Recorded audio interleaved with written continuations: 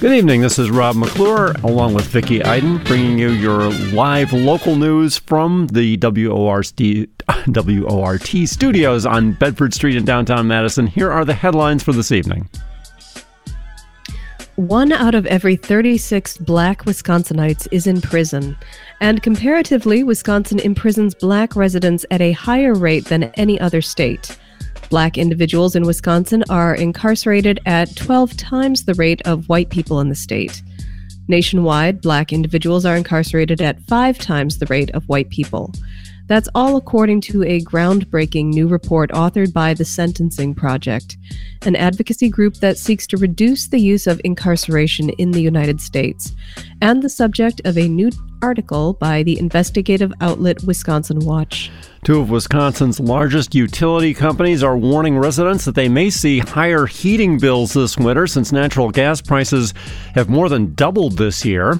Wisconsin Public Radio reports that We Energies is warning that the average cost to heat homes could spike by $25 a month this winter. Customers of Wisconsin Public Service could pay as much as $40 more per month. The city of Middleton is considering regulating how many chickens residents can have in their yards. The proposed ordinance would prohibit roosters, limit the number of hens based on acreage, and require setbacks from houses and property lines.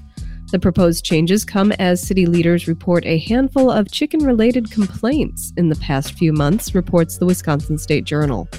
Dane County zoning limits the number of domestic fowl kept at a residence to 8.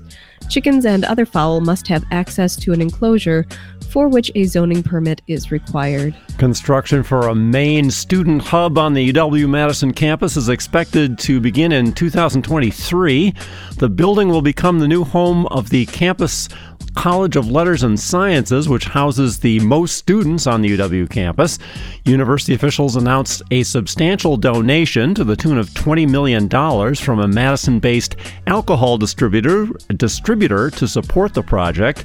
The building is slated to be completed by 2025, and its construction paves the way to demolish UW-Madison's Humanities Building, whose brutalist architecture style is beloved by some, though derided by many.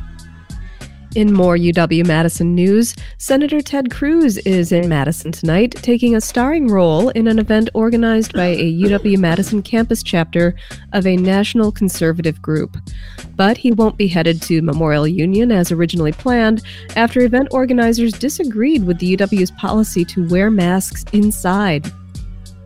The chapter of the Young America's Foundation characterizes the health protocols as, quote, a double-standard mask policy, unquote. Senator Cruz will be recording an episode of his video podcast called Verdict with Ted Cruz at Wisconsin Masonic Center tonight at 7 p.m.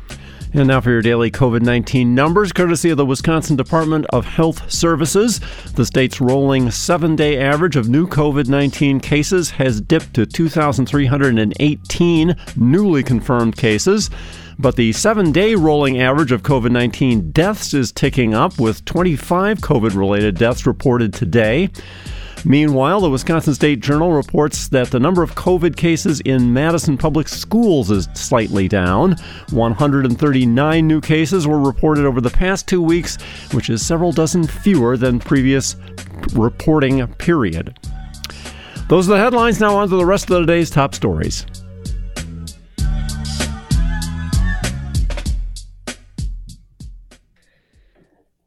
Before we go on, a warning that this next story mentions sexual assault and rape.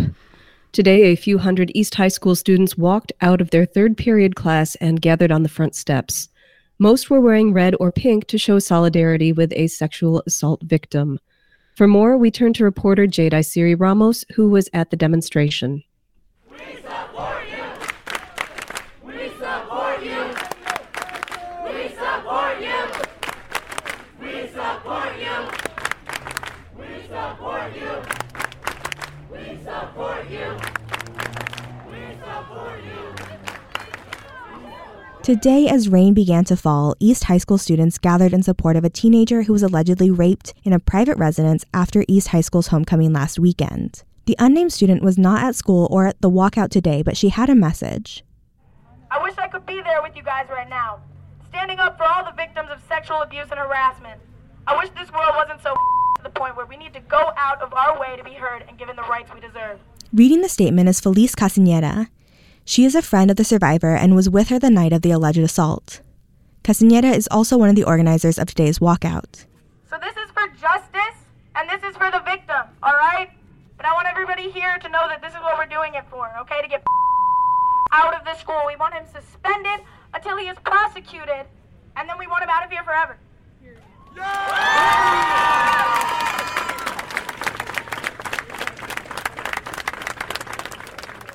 Castañeda says the incident happened at her house, and they went to the hospital shortly after it happened. Madison police are investigating the incident, reports the Wisconsin State Journal. And while students speaking today named the accused, W.O.R.T. is not, because he has not been charged of a crime. A group of students concerned about the alleged assault met with the East High School principal earlier this week. Sean Levy is the school's recently hired principal. In a recording of Monday's conversation provided to WORT, Levy says he was required to follow the school board's policies. We were asking for the basic protocols for sexual assault, and we spent 14 minutes asking. We were called emotional. We were told that we felt there was a rape. Whitman Botari was at that meeting. And we had no answers. And eventually I said, you could have told us the answers by now. How hard is it? How long is this protocol? How complicated is this protocol to enact? And we still couldn't get answers. Botari is a member of the school's Gender and Equity Club and says even though she works on sexual assault and harassment issues, her training on what to do if an assault happens has been lackluster. I have never been personally told how to report a sexual assault or rape. I have never been told how to report sexual harassment. We're only told report it. Those two words. The district safety plan requires a critical response team to activate if an assault happens at school, but does not clearly outline a policy for assaults involving students off school property. However, the district's behavior education plan lists non-consensual intercourse as an expulsionary behavior. In an email sent to the school community ahead of today's walkout, Levy apologized for his response during assembly on that behavior education plan. He said in that email, at East High School, they strive to have a culture that everyone feels safe, respected, valued, and supported. But Botari says, the community is to do better, to work harder, to take what we're saying seriously. We aren't just kids. We are fighting for this. We've experienced this, and we need help. We are out here begging for help, and the administration, the district needs to do things about this. Students are planning a second walkout on Friday. That walkout is aimed at demanding policy reforms for school-related sexual assault and protesting the administration's handling of this incident.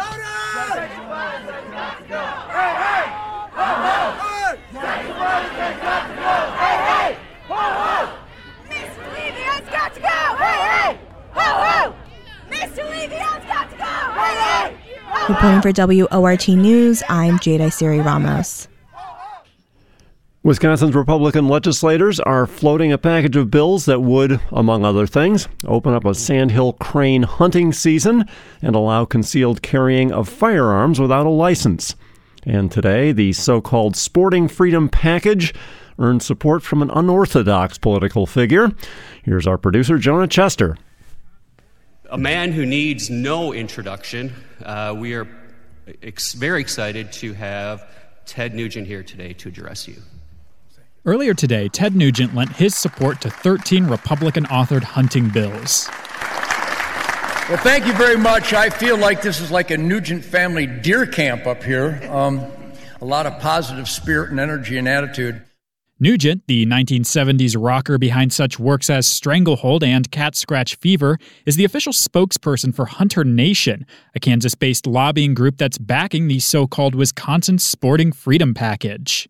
As his musical career has waned, Nugent has found a new calling as a conservative spokesperson, gun rights activist, and peddler of COVID-19 misinformation. And I'm here not representing any Ted Nugent opinions. I'm not that cocky. In fact, Nugent shared many opinions. The deer was made the perfect size for my arrow. The beaver pelt is perfect for my grandchildren's Christmas gift. Hunting, fishing, and trapping is perfect. And when they're over-regulated, people quit. People don't participate. And that's what's happening. The legislative package that Nugent and Hunter Nation are backing would, among other things, open up a sandhill crane hunting season, permit concealed carrying of a firearm without a license, and require the DNR to eliminate 3 rules every time they add a new rule. Other notable bills would consolidate the state's turkey hunting seasons, require the DNR to create a biennial work plan for habitat management, and provide a chance to hunt non-native bovids, that's cloven-hooved members of the cattle family. Both the Sandhill crane hunting legislation and concealed carry bill were written by Senator Mary Felskowski, a Republican from Irma.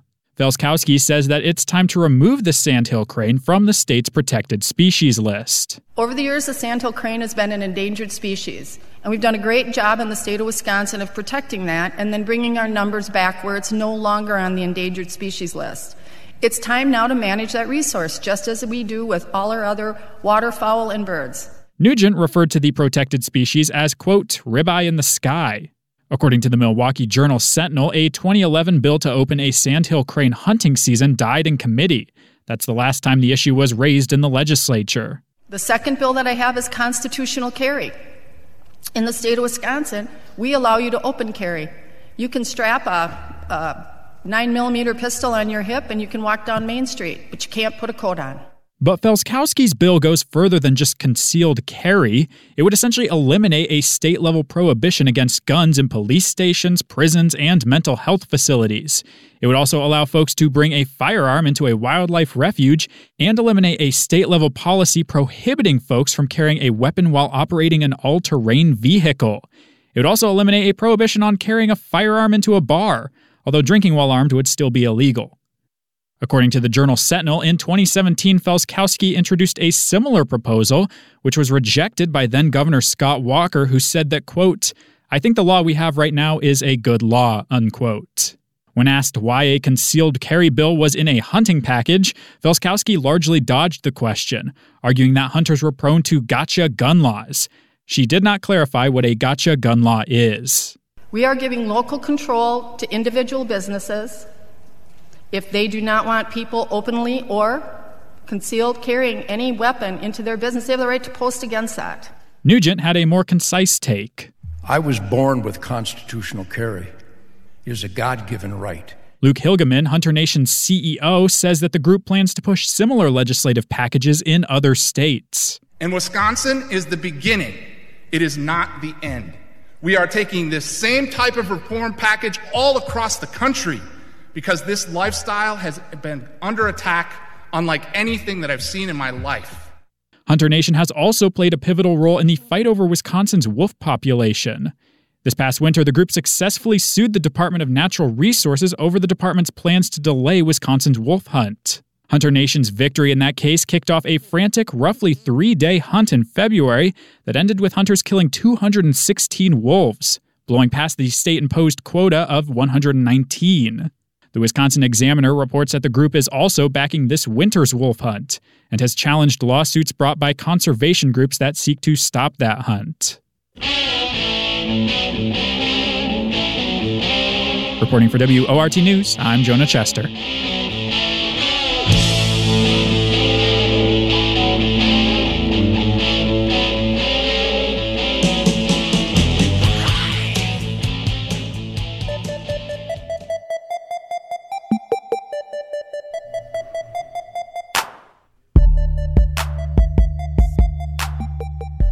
And the studio clock says it's now 6:20, and you're listening to the local evening news on WORT.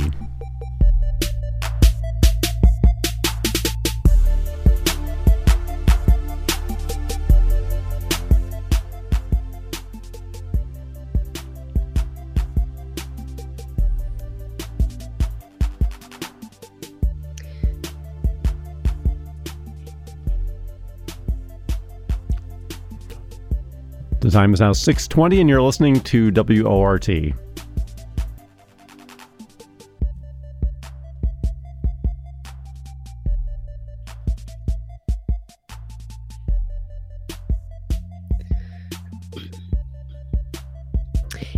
In 2011, Wisconsin's Republican lawmakers drafted legislative maps that assured their dominance in the legislature for the following decade. Now, as we wade into the 2021 redistricting process, a new podcast from Wisconsin Public Radio is attempting to draw a through line between redistricting past and present. For more, our producer, Jonah Chester, spoke with Bridget Bowden, one of the podcast's co-hosts and producers. Mapped Out is the story of how Wisconsin's 2011 redistricting plan came together and how it essentially locked in Republican control for a decade. We'll look at how the fight over these maps dragged on for years and went all the way to the United States Supreme Court. And we'll take you through what might happen with the next round of redistricting, which has already begun. That was a clip from Mapped Out, a new podcast from Wisconsin Public Radio that tracks the 2011 redistricting process and what impacts it's having on redistricting now in 2021. I'm joined on the other end of the line by Bridget Bowden, the show's co-host and one of its producers. So talk to me about the inspiration for this project. What inspired you and your co-host Sean Johnson to take a closer look at the 2011 redistricting process? Right. So Sean and I have worked together on long-term documentary-style reporting in the past. A couple years ago, we made a podcast called Derailed, which was about the high-speed rail line between Madison and Milwaukee that was canceled after the 2010 election here in Wisconsin. So we wanted another topic like that, something that would be interesting to look back at, but also something that was relevant now. And we thought, redistricting is going to be one of the biggest stories out of Wisconsin and really across the country happening this year. And there was a lot that happened here from the last redistricting cycle. So we thought it would be a good idea to take a step back and see how we got to where we are now.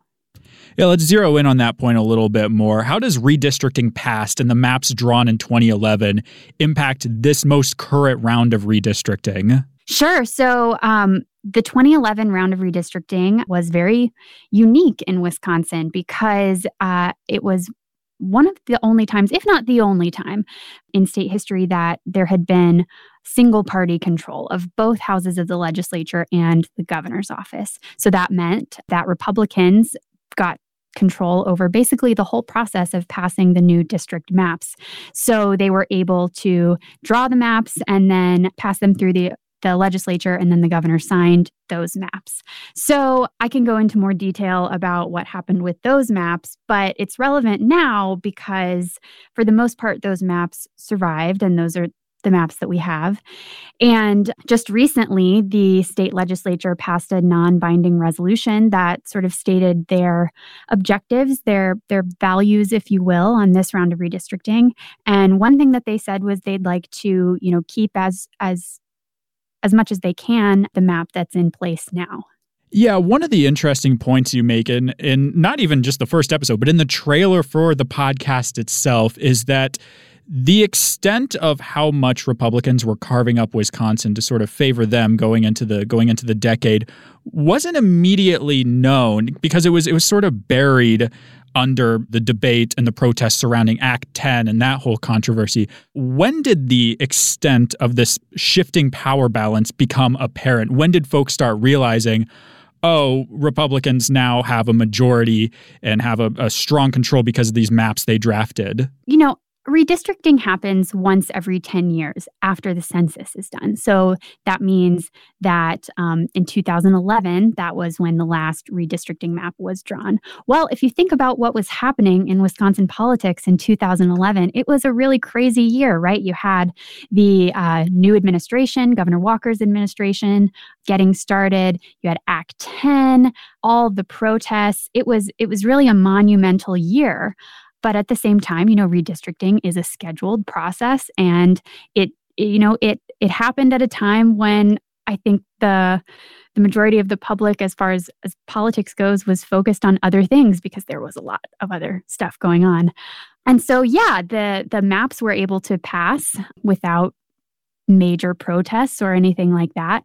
And so when you look back at the history of when it happened, it's pretty interesting. And that's sort of the opposite of the case this time around where, there's intense scrutiny on these new maps that are being drawn.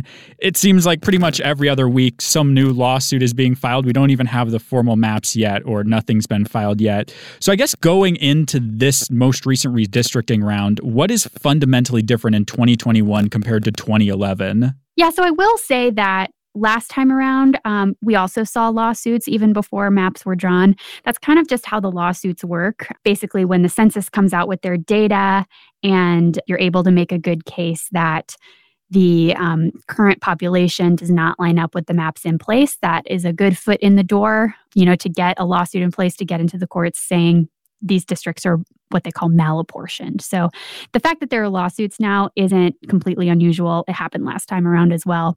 What is different is this time we do not have single party control, right? Both houses of the legislature are controlled by Republicans, and we have a Democrat, Tony Evers, in the governor's office. So that is a big difference. Now, diving a little bit more into your reporting on the series, I was hoping you could tell me a little bit more about Red Map. Now, this is in the most recent episode of the podcast that dropped, and sort of how strategists and political strategists in 2011 factored into Wisconsin's redistricting process. Right. So, yes, you mentioned it was an effort called Red Map, and I find it very interesting. Basically, it was a national effort to funnel national money into local races, state legislative races, in an effort to flip state legislatures red to elect more Republicans so that they could redraw the maps. So Chris Jankowski is the political strategist who ran that program, and he had been interested in state politics for a long time. But I think that he realized that state politics really matters in years that end in 0, because that is when the census comes out, and that is when redistricting starts. So local politics, state politics has a national impact, especially in those years. And you mentioned this a minute ago, and I'd like to circle back around to the lawsuits we saw in 2011. Where did those ultimately go? I know at least one went all the way up to the U.S. Supreme Court, who declined to really issue any decision on that case, correct? Right. So the first lawsuit related to the 2011 maps was a federal case that basically was related to the voting rights districts in the city of Milwaukee. And that was in 2012. And ultimately, the result of that lawsuit was a single line being moved in the Milwaukee area on the map. And then later, there was another federal case that brought actually a partisan gerrymandering claim against the map. And that is the one that ended up going all the way to the Supreme Court. Bridget, thanks so much for joining me for this conversation today. Before I let you go, is there anything else you want to add to the record about the podcast, about the project, anything at all we didn't get a chance to touch on here today that you want folks to be aware of going forward? Yeah, I would love if people could listen to the podcast. You'll hear a lot more about the things we've talked about today. It's called WPR Reports Mapped Out, and we have new episodes every Wednesday wherever you'll find your podcasts. And we'll have a link to that up in the web version of this interview at WORTFM.org. Bridget, thanks so much for the conversation. Absolutely. Thanks for having me. Bridget Bowden is the co-host and producer of Mapped Out, a podcast from Wisconsin Public Radio. And you're listening to Handcrafted Local News here on WORT. Stay with us for the second half of the show. There's a lot more coming at you. We'll get the week in local government happenings on Downtown Abbey. We'll look back at the headlines from October of 1966. And there's a big storm moving up the plains to our west, and it's going to finally bring us some cold temperatures. Not quite to frost level, but perhaps next week. Stay tuned. But first, we'll take a quick break, and then we'll check in on some world headlines. Back in a flash.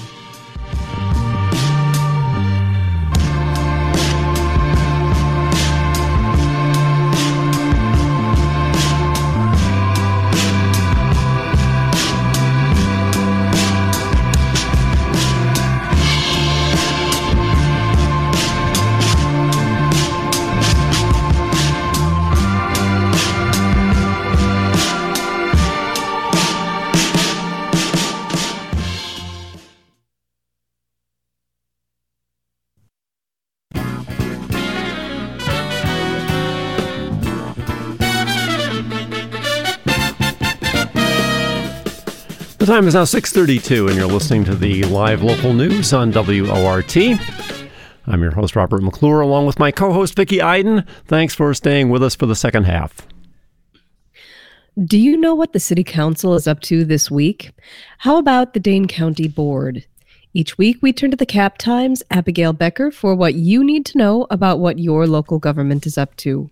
Here's the latest from Becker on all that is local on this episode of Downtown Abbey.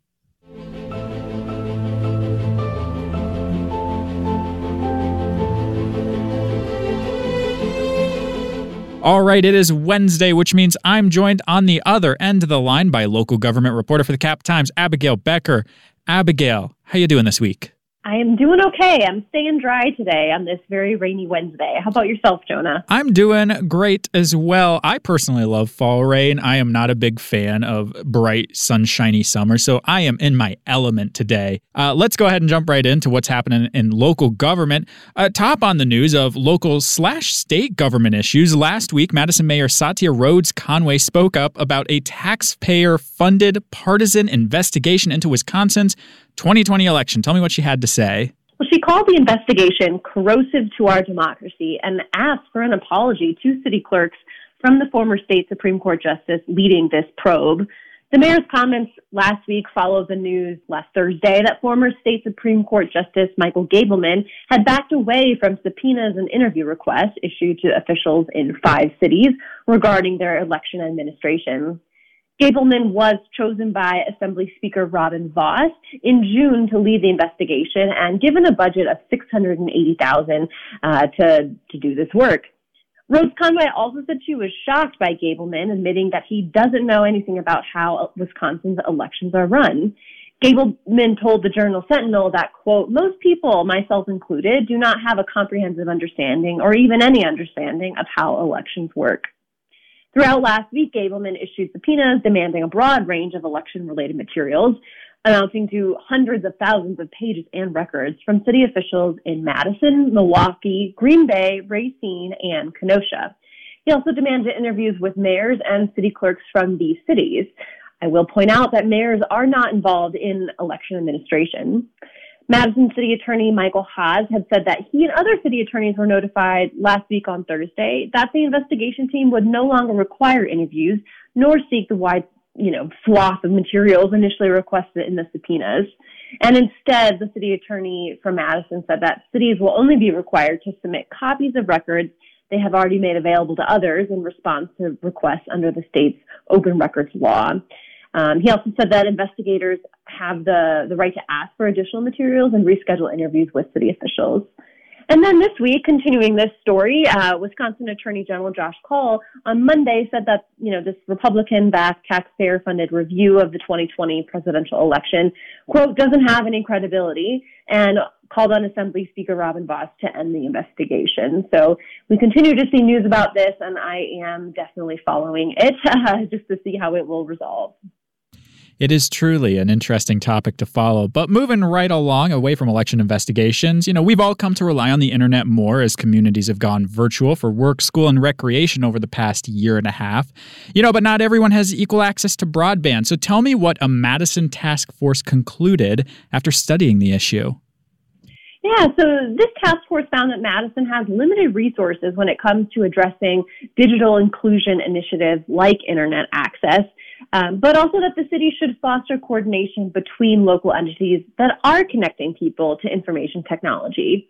As you said, broadband internet has become a really crucial part of navigating education, healthcare, employment, and government, and, lots of things, in the community. But thousands of households in Madison and Dane County are not connected to the internet, according to the U.S. Census Bureau. So creating digital inclusion, which is kind of defined as activities that are necessary to ensure all individuals and communities, including the most disadvantaged, have access to and use of information and communication technologies. Also means ensuring access to not just broadband, but internet-connected devices, digital training, tech support, and online content that promotes participation. Madison's Digital Inclusion Task Force set out in April of this year to identify strategic priorities to make sure residents have the information technology capacity that they need to fully participate in society, democracy, and the economy. The group conducted their work, of course, as this pandemic forced communities to convene online instead of in person, and that also exposed the inequalities of digital access. gaps in the physical infrastructure connecting people to the internet, affordability, access to devices, and digital literacy skills are the main obstacles preventing community access to broadband. And the task force outlined this in their report. So to address these issues, the task force recommended that the city identify where to focus efforts and create a formal partnership with community partners to communicate regularly. Fully addressing this issue would, hopefully mean that everyone has equal access to the internet, but actually laying fiber and, connecting people to the internet is pretty expensive. And so this report kind of looked at the resources available and what the city can do and concluded that what it can do is serve as the point of connection, if you will, for other communities and organizations that are doing this type of digital inclusion work, already in the community. Alder Keith Furman told me that he plans to sponsor an amendment to the executive 2022 capital budget to add a position that would do just that would connect existing resources in the community and be an advocate for broadband services. This task force also discussed digital equity. When a community is digitally inclusive, it allows for digital equity. And that means that all community members have the tools they need to fully participate in society and in democracy and in the local economy. And digital inclusion also creates digital literacy, or, the ability to use and create digital information, the actual knowledge of how to, use this technology. Madison faces challenges to creating a digitally inclusive economy that include the cost of these programs and the physical infrastructure and state-mandated limits that prevent the city from becoming an internet service provider. So we'll see what happens with this budget amendment and, what this position might accomplish if it's approved. And then last but certainly not least, redistricting is in full swing. And last week, Madison's ad hoc redistricting committee recommended a map of new voting district boundaries to reflect population growth over the last decade. Can you give me some of the highlights? I sure can. And I'll first say that watching lots of these redistricting committees, I'm not envious of being a member of that committee and doing that work. It is quite complicated. So this 7-member committee was unanimous in its decision and reaffirmed committee members' previous preference for what is called Concept 7A. So if you're in the city's Legistar system, Concept 7A is what was recommended. This option minimizes neighborhood splits between Alder districts and keeps the University of Wisconsin-Madison residence halls and the Tenny Lapham neighborhood in one district. Under this option, the Beltline crosses District 19 and the Arbor Hills and Leopold neighborhoods would be located in different Alder districts. All versions of the maps, that were created and considered and discussed altered current Alder district lines. Now, this recommended map would create 10 districts with a population of at least 30% people of color. 2 districts would have 40%, and 1, District 14, would have 60%. And I bring that up because the chair of the committee and the executive director of Commonwealth Development, Justice Castaneda, said that would be unprecedented for Madison. And he said that the recommended option reflects the amount of work that the committee put into the community to lift up the voices of communities of color. And with another concept that was discussed last week, the representation of people of color was slightly diminished in that other concept. According to criteria the committee considered, districts should have equal population, enhanced participation of communities of color, and communities that primarily use a language other than English, and be compact and contiguous. The new boundaries also keep in mind maintaining communities of interest, which include neighborhoods and neighborhood associations, elementary school attendance areas, college students, housing tenure and transients, so meaning, homeowners and renters, as well as income distribution. Alder Sherry Carter, was pushing for the other option that was considered last week. And this alternative map sort of came about, as Carter said, because the idea was to join together areas in the Winger Lake watershed. And this option would have kept Arbor Hills within District 14 and split neighborhoods in South Madison. I'll point out that the criteria does not include where current alders live in their discussion of redistricting. So doing this work without regard for incumbency is pretty important. Under the recommended map, 5 current alders would be in a different district than the one they currently represent when the boundaries take effect. And that would include alders Carter and Barbara Harrington McKinney, Patrick Heck, Brian Benford, and Christian Alburis. For the April 2023 alder elections, all incumbent alders and candidates will need to live in the district they seek to represent. Alder Benford had said in a blog post that being drawn out of his seat doesn't bother him, as it might other elected officials. Under the recommended map, he'd be living in the new District 15. And he said in that post that, the city should think of the process of redistricting as, what's best for the city and underrepresented people, and not elected officials' electability. All right, and we'll keep our eyes on that going forward. But for the time being, I've been joined on the other end of the line by local government reporter for the Cap Times, Abigail Becker. Abigail, as always, thanks for joining me this week. Great to be here. Thanks so much, Jonah. And it's time now for the most comprehensive weather report on the airwaves with WORT weather guru Rob McClure. Well, we've continued on the double-digit above normal temperature streak through day 13 now. That was yesterday. I think today may finally put a nix on that, although we will still end up probably being at least 8 or 9 degrees warmer than normal by the time we get to midnight tonight.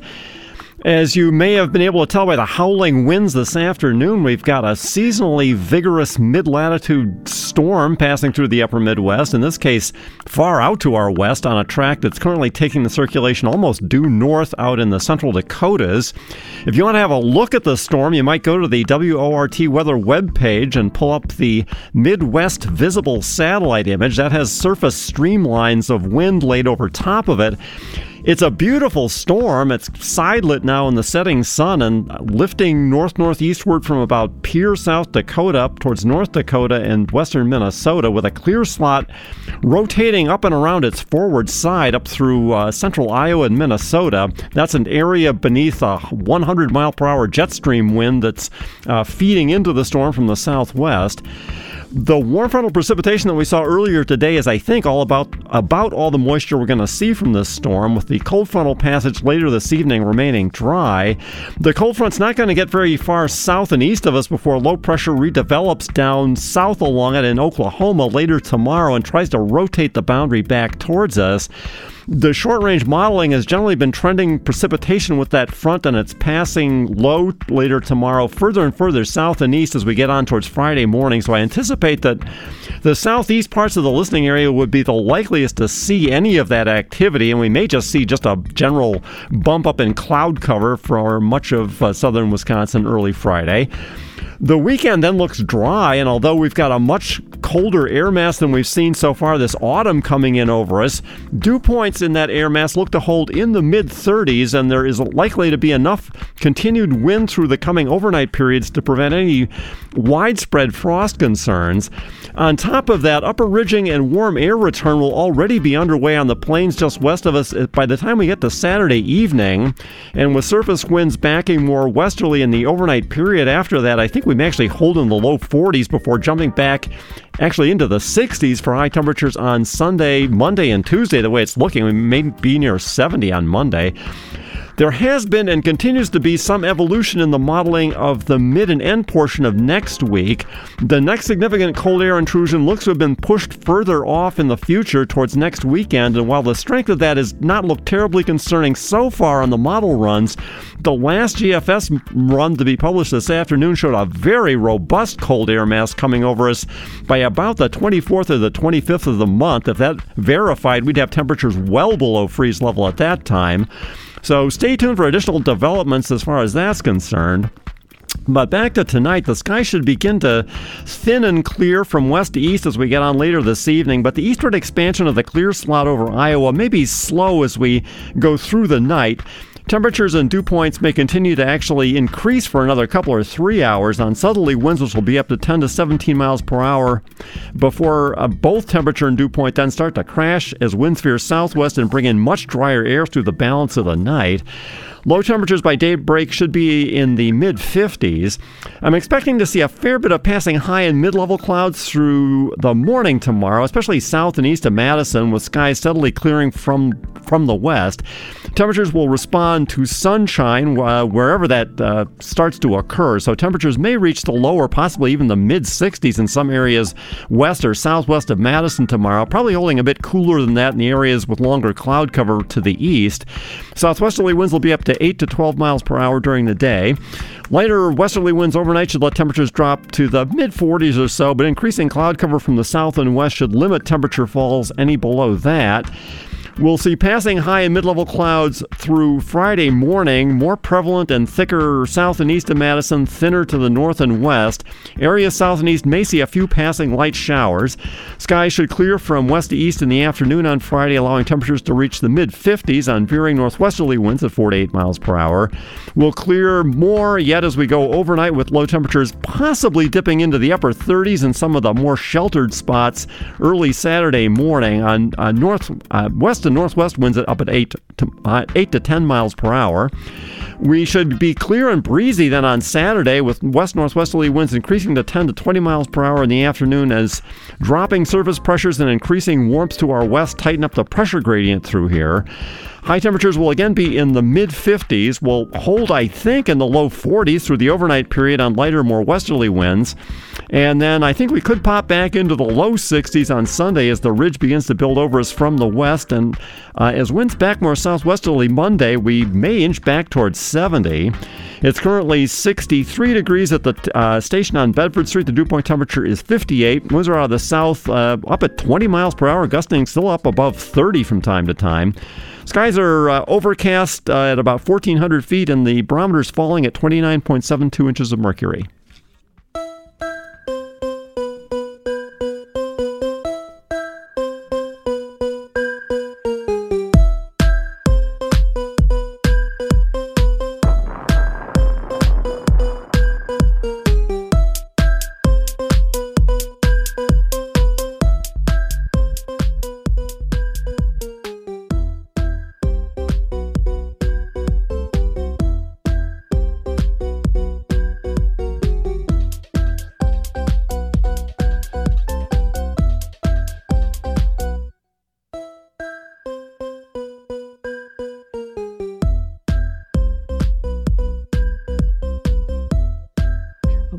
It's now 6:50 p.m. and you're listening to the live local news on WORT.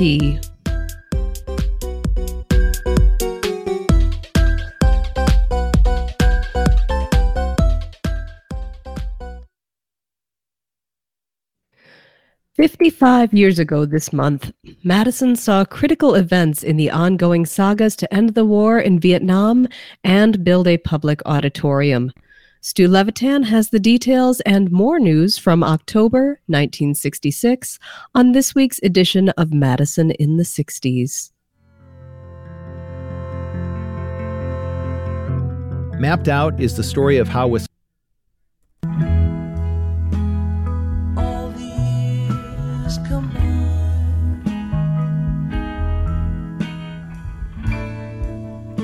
They melt into a dream.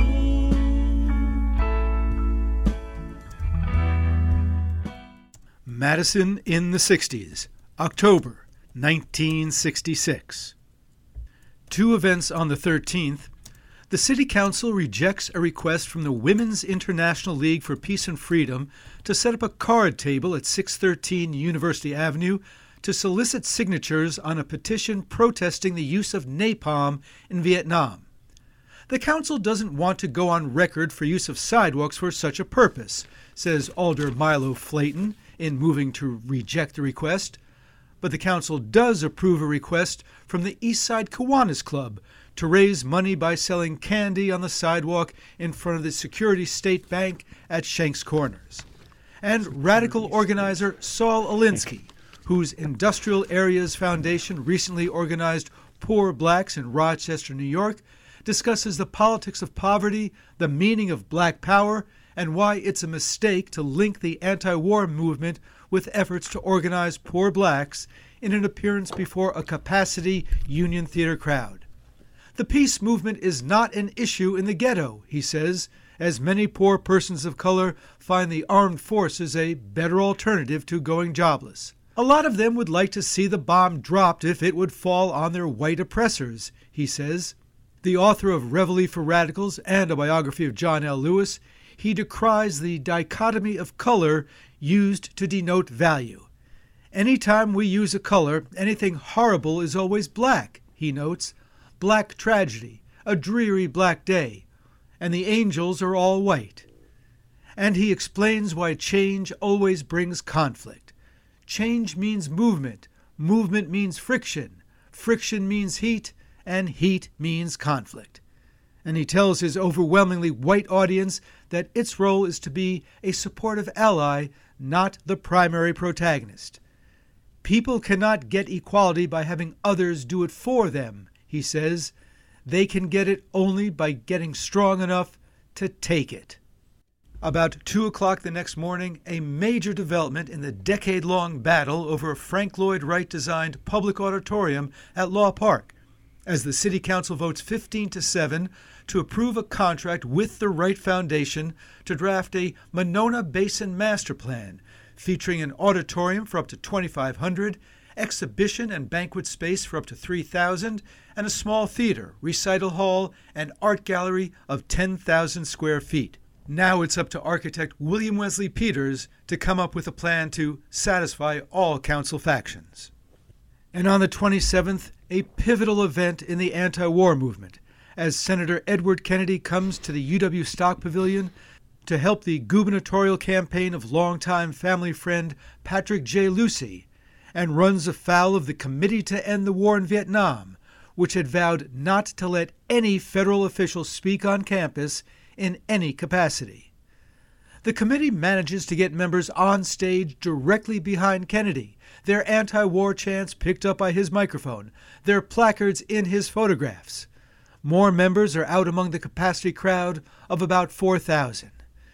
Given a standing ovation as he rises to speak, Kennedy is immediately interrupted with catcalls and shouts of, "Talk about the war!" Unable to continue, Kennedy finally invites committee chair Robin David up to the podium. David speaks for nearly 10 minutes, reiterating the Socialist Workers' Party slogan, "Bring the troops home now." But he's unprepared to debate a United States senator and obviously outmatched by the charismatic Kennedy.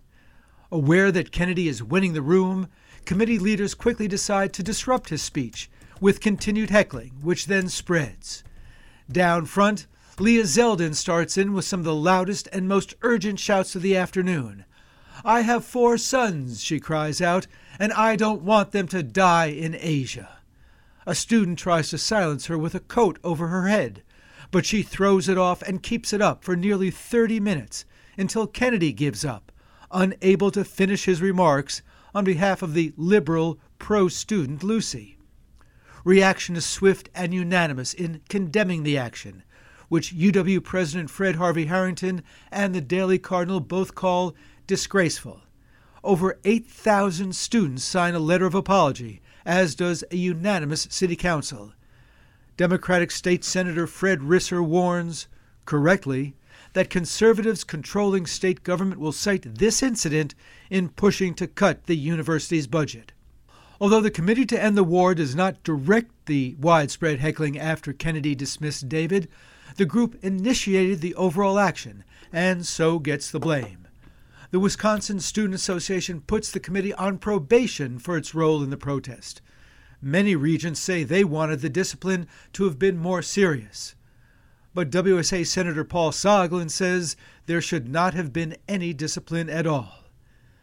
The faculty's Student Conduct and Appeals Committee holds a special Saturday session and declares that deliberately interfering with a university-sanctioned speech, quote, may constitute grounds for university disciplinary action, not excluding the possibility, in flagrant or repeated cases, of suspension or expulsion.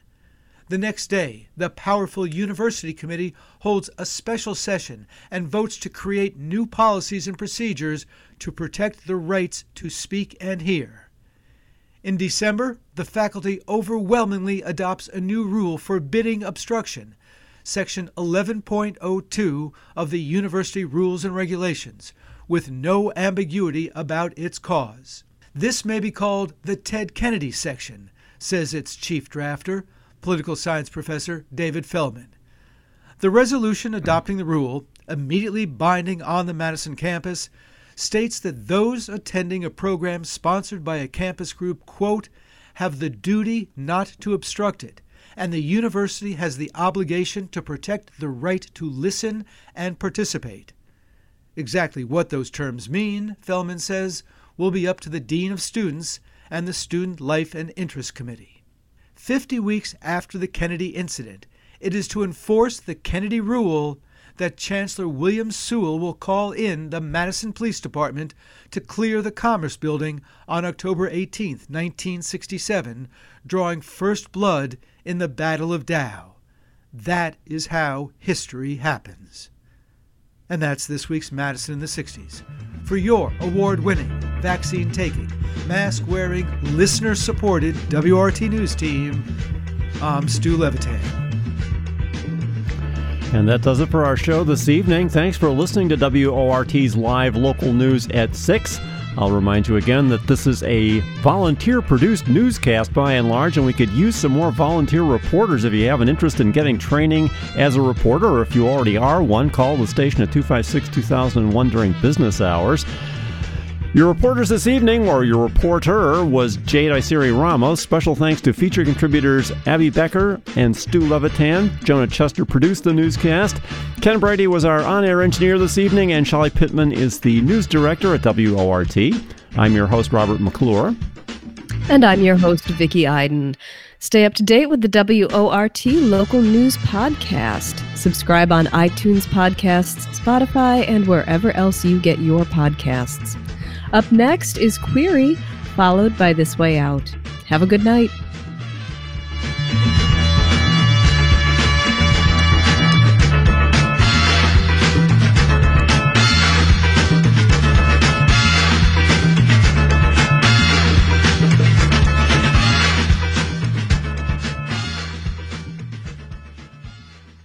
WORT 89.9 FM, Madison.